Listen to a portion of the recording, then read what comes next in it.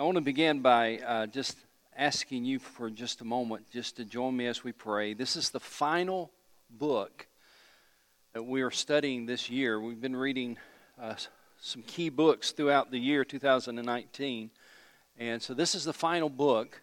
10 books we've been reading. This is the last one because in December we won't be meeting on Sunday nights. We have different things happening. So this is the last book we're going to be studying this year, and join us on Sunday nights as we work our way through 1 John. So pray with me as we begin this new study. Father, it really has been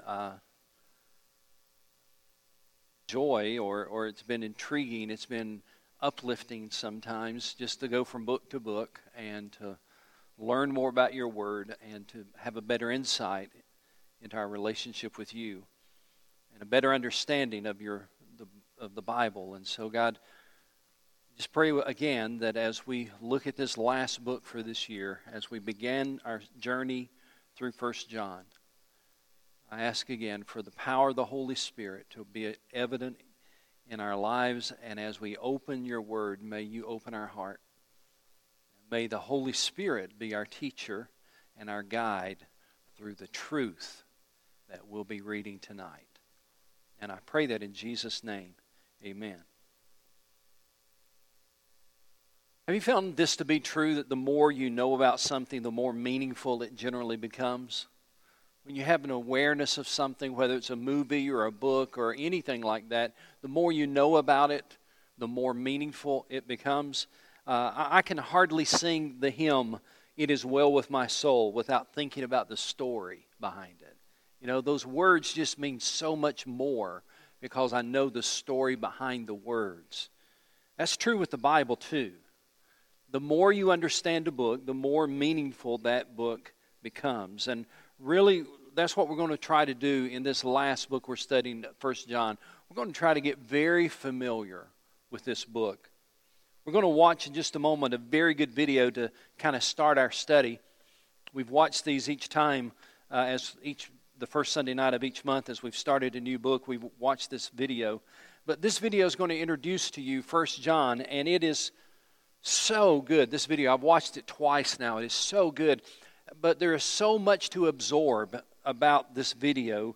There's only so much you can take in and remember. So here's what I'm going to ask you to do. A little bit different today. I'm going to ask you to watch for three things as you watch the video. Watch for three things. I'm going to give you the three questions I want you to find the answer to in the video. Here are the questions, and you might want to jot them down somewhere, at least try to remember it. The questions I want you to answer as you watch the video are these. First, what is John overseeing and where? The video will talk about what John oversees. Hint, it's related to churches. What is John overseeing and where would be the first thing to just listen for. You'll find that early in the video. Question number 2 is, what is the crisis that John is addressing?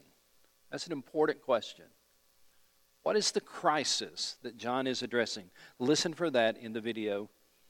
And then the third question is this one. I want you to find out, what is amplification? This video will talk about the concept of amplification in the book of 1 John. What is that? And we'll talk about that briefly. So let's watch this video. It's about 9 minutes. Then we'll come back and answer those questions and then really get into the whole book of 1 John. The letters of 1st, 2nd, and 3rd John. 1st John is actually anonymous, but 2nd and 3rd John are written by someone who's called the Elder. Now, the language and style of all three of these works are identical to each other and to John's gospel. And so most people think that all of them come from the disciple that Jesus loved. Now, that could be John, the son of Zebedee, one of the 12 apostles, or it could be another John among Jesus' earliest disciples known as John the Elder. Whichever John it was, he's now in his old age, and he's overseeing a network of house church communities that are likely around the city of ancient Ephesus. Now, from clues within the gospel and from these letters, it seems that these communities were made up mostly of Jewish followers of Jesus, and that they had recently gone through a crisis that motivated John to write these letters. He mentions that a group of people have broken off from these churches. These people no longer acknowledge Jesus as Israel's Messiah or as the Son of God. And they're stirring up hostility among those who stayed faithful to the churches. In fact, 2nd and 3rd John clearly address this conflict. 2nd John is a warning to a specific house church. There are people who deny Jesus. John calls them deceivers. And they're probably going to come looking for validation or support, and this church community is not to offer any.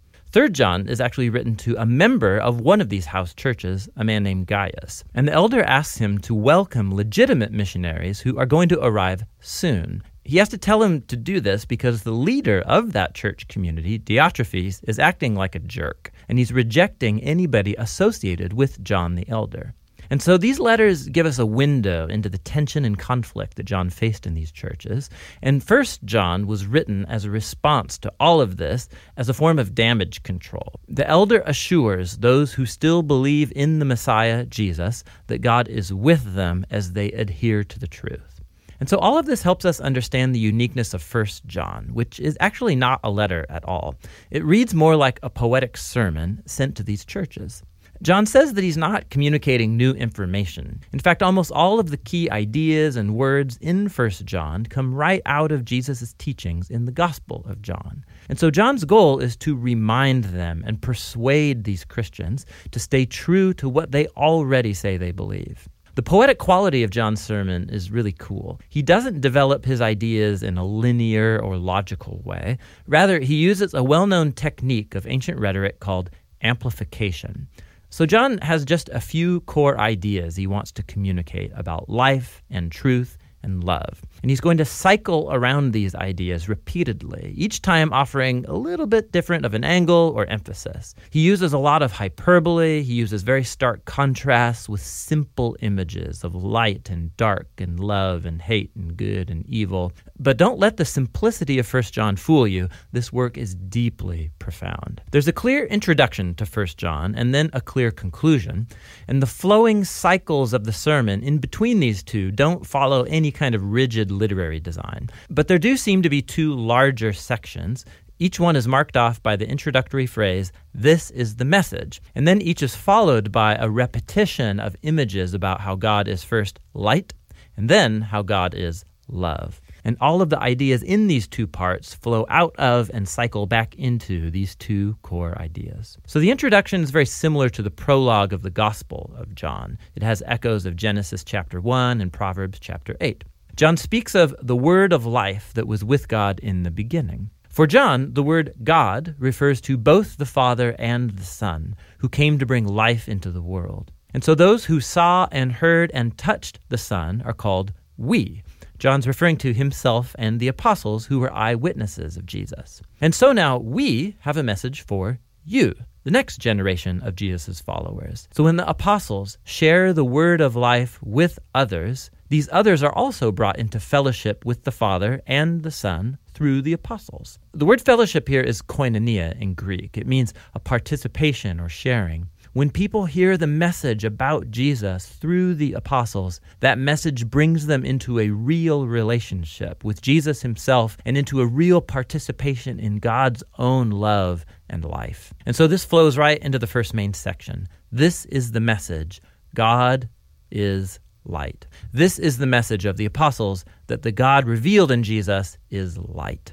And so, if people want to participate in God's own life through Jesus, they need to keep walking in the light, which is a really cool image, but what does it mean? It means, for John, to keep Jesus' commands. And that's hard, so when you fail, Jesus' atoning death will cover for your sins. And then once again, you're called to get up and obey Jesus' teachings. But which one of his teachings? John reminds the churches of Jesus' old/new command given to the disciples at the Last Supper, that they love one another as he loved them.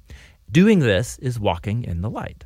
Now, if God's light is now shining through Jesus, then that means the world's darkness is passing away, which also means that God's children already in this moment have victory over the sin and evil and death that reigns in the world. And so that leads John to challenge the churches, don't love the world, because it's passing away too. He's referring here specifically to pride and sexual corruption.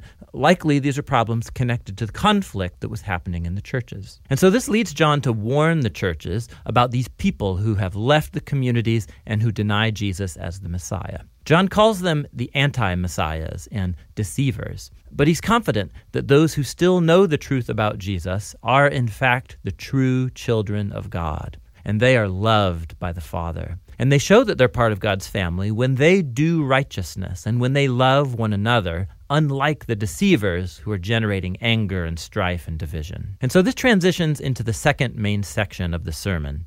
This is the message of the apostles, John says, that God is love. And so God's children should love one another and avoid hatred. Don't be like Cain from Genesis chapter 4, John says. His hatred led him to murder his brother. But for Christians, love is defined by giving up one's life as a sacrifice for the well-being of others. That's what Jesus did. And when God's children trust in that love for them, it changes them. And so John warns once again of the deceivers. This time he calls them false prophets. When they deny Jesus is the Messiah, they apparently claim to speak for God. But John says to test the spirits. If anyone claims to speak on God's behalf, but doesn't focus on Jesus as the crucified Son of God, they do not speak for God, John says. God's true children will center their whole lives on the crucified and risen Jesus, because that's where we see God's true heart revealed. We see on the cross that God is a being of total self-giving love, and that love is what compels Jesus' followers to love others in the same way.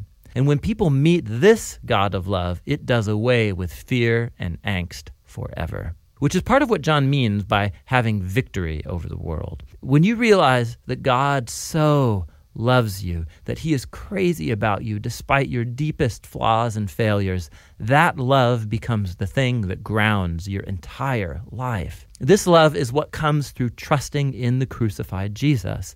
It comes through trusting God's testimony about Jesus given by the Spirit, and it's trusting in the message from the apostles about Jesus. And when God's love gets a hold of you, it opens up eternal life. It's a life permeated with God's own presence and life and love, and it begins now carrying on into eternity. And so this leads John to the climactic conclusion of his sermon. He says, "We know the Son of God has come, and so we can know the one who is true. And we are in the one who is true, in his Son, Jesus the Messiah. This is the true God and eternal life." Now, if your head's kind of spinning after hearing that sentence, and you're wondering, wait, who is the one who is true? Who is the one who gives true life? Is it Jesus or is it God? And John's answer is, of course, yes. John doesn't know any God apart from Jesus. And when he and the other apostles encountered Jesus, they discovered the God who loves us so deeply that he has chosen not to exist without us despite our failures. And this God is so surprising, so unexpected, that John's final words call us to keep away from idols. That is, to resist any temptation to remake this surprising God in our own image. To know Jesus is to know the God of creative, life-giving, others-centered love. This, John says, is the one true God. And that's what the letters of John are all about.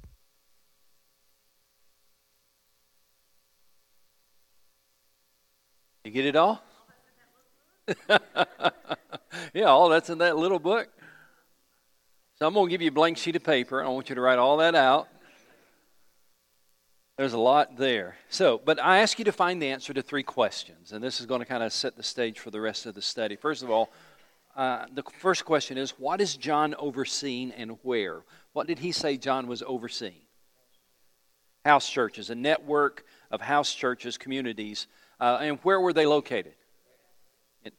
In, around, near Ephesus. So keep that in mind as you're looking at this book, as we go through this book, that he's writing to believers in little house churches scattered around Ephesus. Number 2, what's the crisis that John is addressing?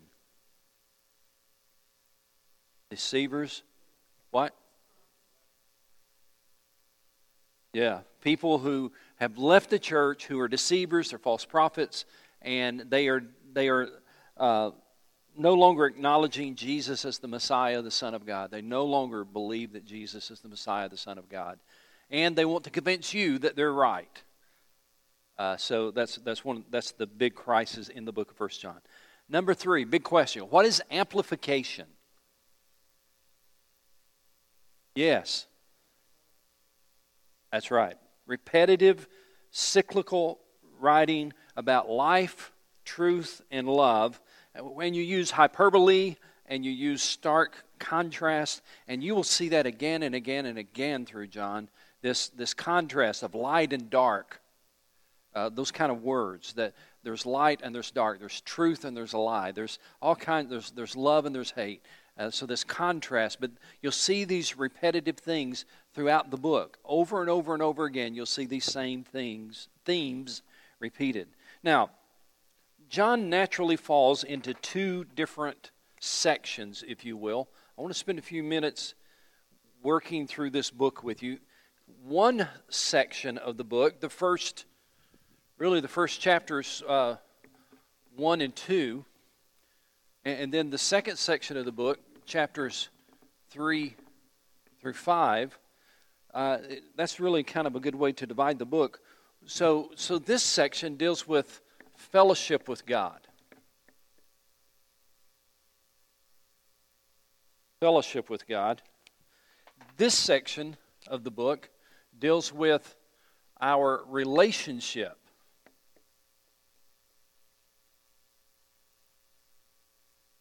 Our relationship with God. Now it's interesting that John gives us 3 tests in the first 2 chapters. He gives 3 tests to say, this is how you know if you have fellowship with God. All right, so let me make sure I get these in the right order. 1 is obedience. The other is love. And the other is truth.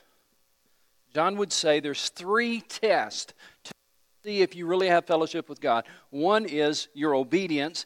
The other is the test of love. The other is the test of truth. Let me show you this in the Scripture. Take your Bibles. Let's look at 1 John. 1 John chapter 1.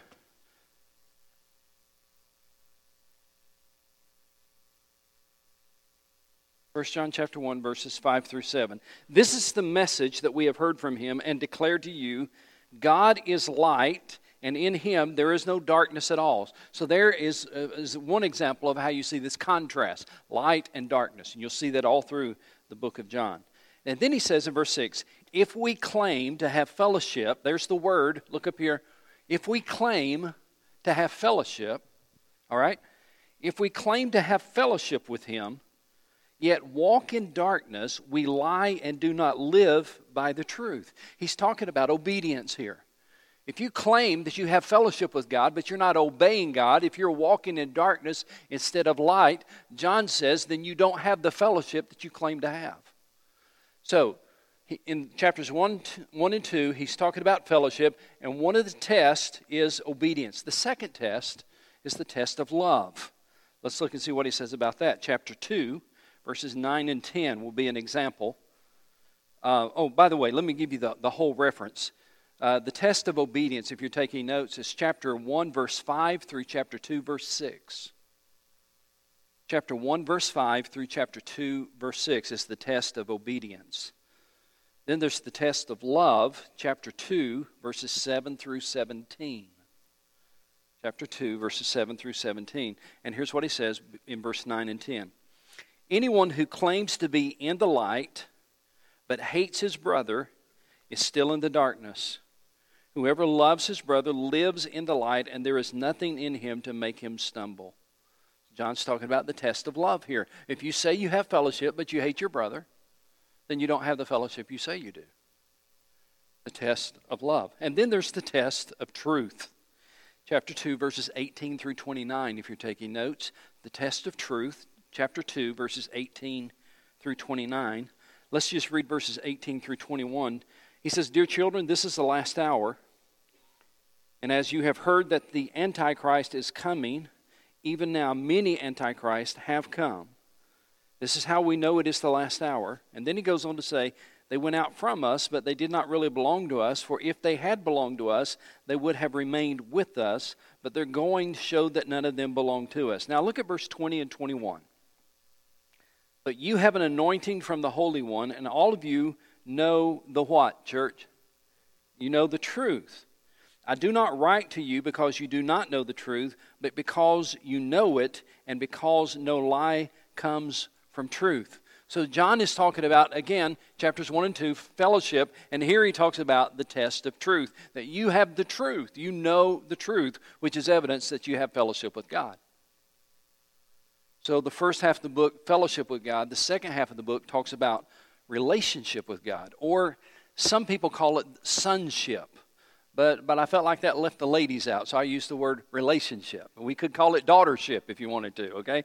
So John is saying there are also 3 tests to determine if you have sonship or daughtership or relationship with God. Fellowship is one thing.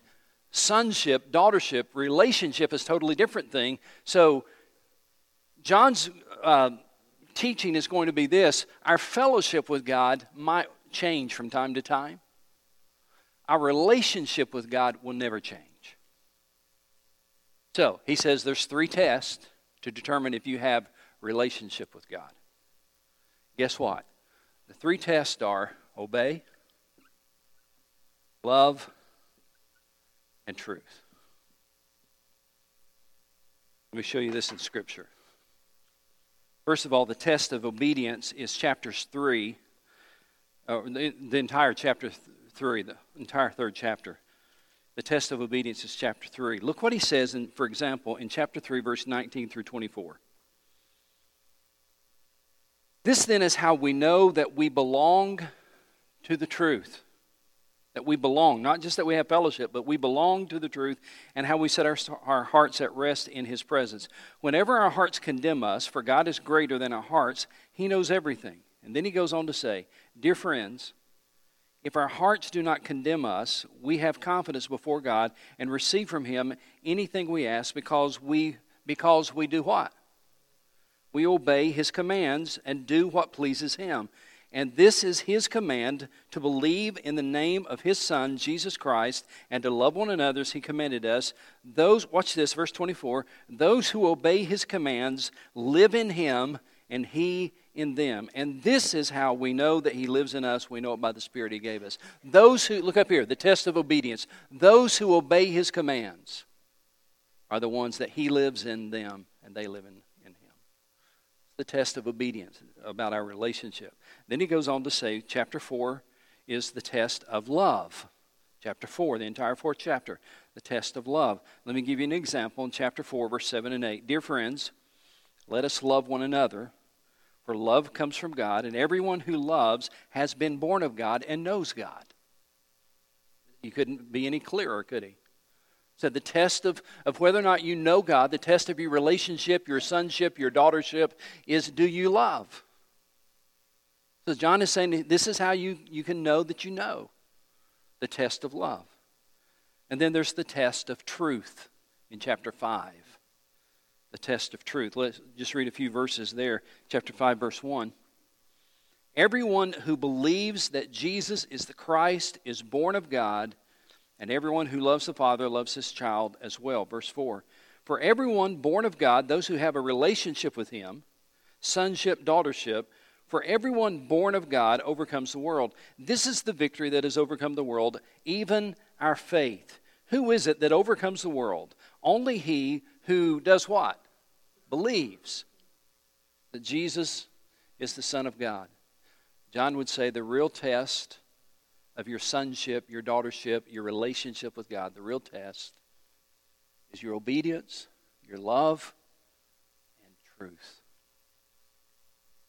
So John's thesis, let me say it one more time, his thesis is that at times our fellowship with God changes. At times our fellowship with God wavers.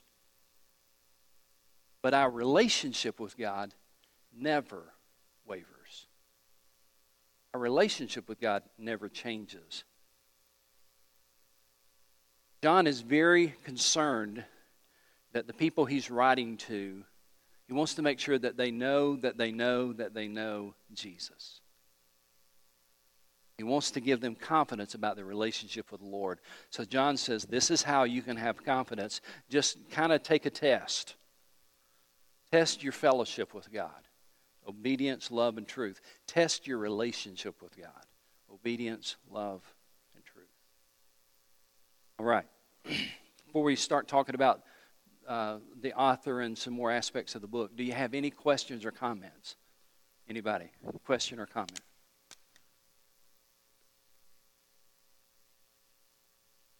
All right, let's talk about the author. If you're taking notes, that'll be the next big point, the author. Of course, I believe that the author is John, the son of Zebedee. Take your Bibles. Let me just show you a scripture that's one that I'm sure you're familiar with, but I just want to talk about it for a moment. Mark chapter 1. Mark chapter 1. Mark chapter 1, verse 19 and 20. Early in the Lord's ministry, the calling of his first disciples is recorded for us in Mark chapter 1.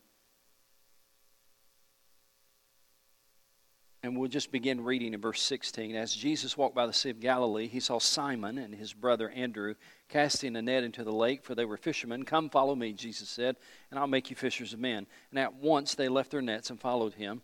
Verse 19, when he had gone a little farther, he saw James, son of Zebedee, and his brother John in a boat, preparing their nets. Without delay, he called them, and they left their father Zebedee in the boat with the hired men and followed him. Now, we could take a little time here and just do a complete study on leaving the boat, leaving their dad, leaving the business. And was this the first contact that they had with Jesus? I think not. I think they had previous contact with Jesus. But regardless, the point I want you to make is this. When they left that boat, they had no idea what the Lord had in store for them. They had no idea what he had dreamed for them, his plans for them. They just knew that they were following Jesus today. They just made that decision. Yes, I'm going to follow Jesus, but they didn't know where that was going to lead them. They didn't know how he was going to use them. Nor do you, by the way. When you say yes to the Lord, you don't know how he's going to use you. You don't know where he's going to lead you. But John it's an intriguing thing because we believe that this John was the same one who is known as the Apostle John. The Apostle John, John the son of Zebedee, also known as John the Apostle, became the author of 5 letters in the New Testament. He wrote the Gospel of John, 1st, 2nd, and 3rd John, and what book? Revelation. So think about this for a moment. When he left the fishing boat, he left his father in the boat, and he went to follow Jesus. He had no idea that he would one day write 5 books of the New Testament. In fact, he's the most prolific author in the New Testament other than the Apostle Paul. 5 books of the New Testament. The Gospel of John, the story of Jesus. 1st, 2nd, and 3rd John. Letters written to the house churches. And Revelation, the letter about the end of times. Now, why was John used by the Lord so much? Or why was he so prolific in what he did? This is just somewhat of a speculation on my part, but you probably remember that John was part of the inner circle of Jesus. He not only was called by the Lord to follow him, he left his business and his dad and he went and followed Jesus. He not only was an apostle, it's very likely, listen, it's very likely that John was Jesus' best friend. You have a best friend? I mean, besides your spouse? Seriously, I hope your spouse is your best friend. But do you have any other really close friends? I hope you do. I believe that it's likely that John was Jesus' best friend. I'll show you why. Let's look in the Bible for a moment. Matthew chapter 17. Matthew chapter 17.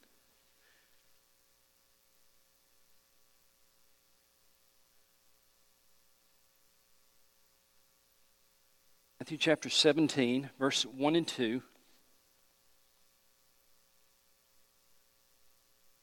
After 6 days, Jesus took with him Peter, James, and John, the brother of James, and led them up a high mountain by themselves, and there he was transfigured before them. His face shone like the sun, and his clothes became as white as the light. Now, you know the story, so we're not going to dig into it, but just think for a moment. Just file this away for a second. When Jesus, he had the 12, had a large crowd, and then he narrowed that down to 12. The 12 followed him, learned from him. They were the apostles. And then he wanted to reveal to some of them who he really was. He wanted to kind of pull back the curtain and let them see his glory for a moment. And so out of those 12, he chose 3, Peter, James, and John. Peter and the 2 brothers. Peter and the 2 brothers went up on the Mount of Transfiguration, and there they saw a glimpse of the glory of God in the person of Jesus. So this was his private crowd. And by the way, do you remember the Garden of Gethsemane? The Garden of Gethsemane, who did he take with him to pray with him? He took all the apostles at first, and they only went so far, and then who went further? Peter, James, and John. It's interesting that even the Lord had that smaller circle. Guys that he relied on, maybe guys that he prayed with, guys that he laughed with, had that smaller circle of 3. But it even gets smaller than that. Look in the text at John chapter 13. John chapter 13.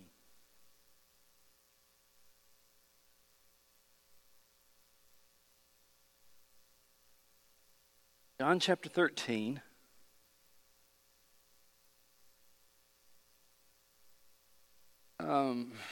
Let's start in verse 19, just so you'll have the whole context. This is occurring on the last night, Jesus' last night with his disciples. And starting in verse 19, I'm telling you now before it happens, so that when it does happen, you will believe that I am he. I tell you the truth, whoever accepts anyone I send accepts me, and whoever accepts me accepts the one who sent me. And after he said this, Jesus was troubled in spirit and testified, I tell you the truth, one of you is going to betray me. His disciples stared at one another at a loss to know which of them he meant. In other words, it was not obvious to the disciples that Judas was the one who would be the betrayer. It was not obvious to them. Verse 23, one of them, the disciple whom Jesus loved, was reclining next to him, and Simon Peter motioned to this disciple and said, ask him which one he means. So Peter's already close, right? But Peter didn't feel the freedom to say, Lord, which one are you talking about? The Bible says that Peter went, psst, John, ask him which one he means. Now, John, for the sake of humility, did not say, and that was me. He just referred to himself as the disciple whom Jesus loved. Most scholars believe that he's actually referring to himself. And you read some following verses, it seems to indicate that was indeed John who was there. And Peter was like, psst, ask him which one. Why did Peter do that? Because Peter knew that there was a special relationship between Jesus and John, the disciple whom Jesus loved. Some translations say, I was reading the New Living Translation, it says, it referred to the disciple who was Jesus' best friend. Which I love that translation. The disciple who was Jesus' best friend. The reason I'm taking so much time with that is because I want to talk to you about how it all played out in the end. Guess who the last apostle, who the last living apostle was? Yes. I don't think that's coincidence. Guess who the first apostle to die was? He died a martyr's death, by the way. Who was the first? The first one to die was who? No, James. Peter was crucified. But James, in the book of Acts, James was the very first apostle to die. He died a martyr's death. So John's brother was the first one to die. Remember these three, Peter, James, and John. Peter was arrested, and they were about to kill him too. Later, Peter was crucified, and tradition says he requested to be crucified upside down because he said, "I'm not worthy to die like my Savior." So these three that were the closest to Jesus, they were not the only ones to die a martyr's death. They all did, essentially. But these three especially, the Bible talks about the way that they died and when they died. James died first. John died last. Jesus' best friend died last. Now, the reason you need to know that is because John, in my estimation, was the last voice as a witness to the truth of who Jesus was. Who was the last person to speak into history about the identity of Jesus? It was his best friend, the one who knew him best. So when John is writing to these churches scattered around Ephesus, when these little house churches, and there is all of this turmoil in these little house churches about the identity of Jesus, and we'll get into this in a little bit, or maybe next week, but there's all this turmoil in these churches about the identity of Jesus. John was the last voice to speak into that. The one that was closest to Jesus could speak the best about who he really was. And it's interesting that John wrote the last 4 books of the New Testament. 1st, 2nd, 3rd John, Revelation. Written probably in the 90s, AD 90 to 96, that time frame of 5 or 6 years. He wrote these last 4 books as the final voice, the final witness to the identity and the uniqueness of Jesus. Now, talking about the 1st John a little bit more, one of the unique things about the book is the way it starts. Look at 1 John chapter 1, verse 1. 1 John chapter 1, verse 1. We're so used to we've been studying a lot of the Pauline letters on Sunday nights. And you know the Pauline letters always start out with something like this. Paul, an apostle of Jesus Christ by the will of God, to the saints at Ephesus. So in the Pauline letters, they have this standard format of the author is listed first, and then the recipients of the letter, then the body of the letter, then the conclusion to the letter. That's not the format that we see here. We don't see that type of introduction at all. Look how this begins. That which was from the beginning, which we have heard, which we have seen with our eyes, which we have looked at, and which our hands have touched, this we proclaim concerning the word of life. And he goes on talking about the word of life and all of that. But there's no introduction. There's really no hint as to who the author is. There's nothing like in the Pauline letters where it said, Paul, an apostle of Jesus Christ to the saints at Ephesus. There's nothing like that. There's no mention of the author at all. Skip over to 2 John. Look how it starts. 2 John, the elder, that's the author. He refers to himself as the elder. The elder to the chosen lady and her children whom I love in the truth, not only I, but also all who know the truth. And he goes on. 3 John, same thing. The elder to my dear friend Gaius, whom I love in the truth. If you watch the video carefully, you probably understand that 1 John, the author is not mentioned, but in 2nd and 3rd John, the author is mentioned. He's referred to as the elder. Now, probably that is an indication of this. It's probably an indication that 1 John doesn't tell us who the author is because it was probably intended to be a circular letter handed from church house or house church to house church to house church to house church, a circular letter for all the house churches in and around Ephesus. So there's no mention of who he's writing to. Whereas 2nd and 3rd John are written to individuals or to a church in that house. Very specific. All right, does that make sense? Okay, what time? All right.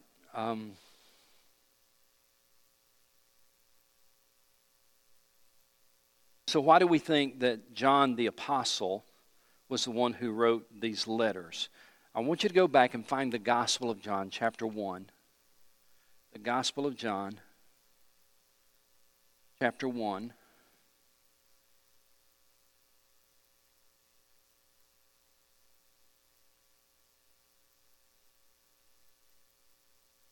Verse 1. Notice how this gospel begins. In the beginning was the Word, and the Word was with God, and the Word was God. He talks about in the beginning was the Word. Look at in 1 John chapter 1 how it begins. That which was from the beginning, which we have heard, which we have seen with our eyes, which we have looked at and our hands have touched, this we proclaim to you concerning the word of life. Both books, and that's not the only similarity, that's just the easiest one to point out. Both books are so similar in their writing that they even begin in a very similar way, talking about the beginning and the word. And that's in the Gospel of John as well as 1 John, the beginning and the word. So that's a little bit about the author. The author is probably John the Apostle, the last living voice and witness to our world. Now, we're not going to have time to get into deep weeds onto something that will help you understand the context, but let me just give you a summary of the book, and then we'll call it a night and come back and dig deeper into this book. Let me give you a summary of the book itself. It's interesting that 1 John, in some ways, is a very simple book, and in some ways a very profound book. It's unlike any other book that I can think of in the New Testament. It's simple in its writing and in its content, or in its writing style and its vocabulary, rather. It's pretty simple in its writing style and its vocabulary. In fact, seminary students, when they're learning Greek, and you have to translate a book of the New Testament, usually the first book you translate in your first Greek class is the Gospel, is 1 John, because it's so simple. It's written so simple. The words are simple in 1 John, and so that's the first book you translate usually in a Greek class is the book of 1 John. It's a very simple book in writing style and in grammar, very simple, easy to translate kind of a book. But it's also very profound as he talks about the light and the darkness, as he talks about fellowship and sonship, as he talks about some very deep things. It's a profound book in its content. So it's simple in its writing and vocabulary, but profound in its content. It's a book that will make you scratch your head every once in a while and say, Lord, I need you to help me with this one. All right, so it's, again, just some general statements about the book, and we'll be done. It's called a letter, even though it's really not so much a letter in form. It's more, as they said on the video, a poetic sermon or a poetic message. It's a message for the churches scattered around Ephesus.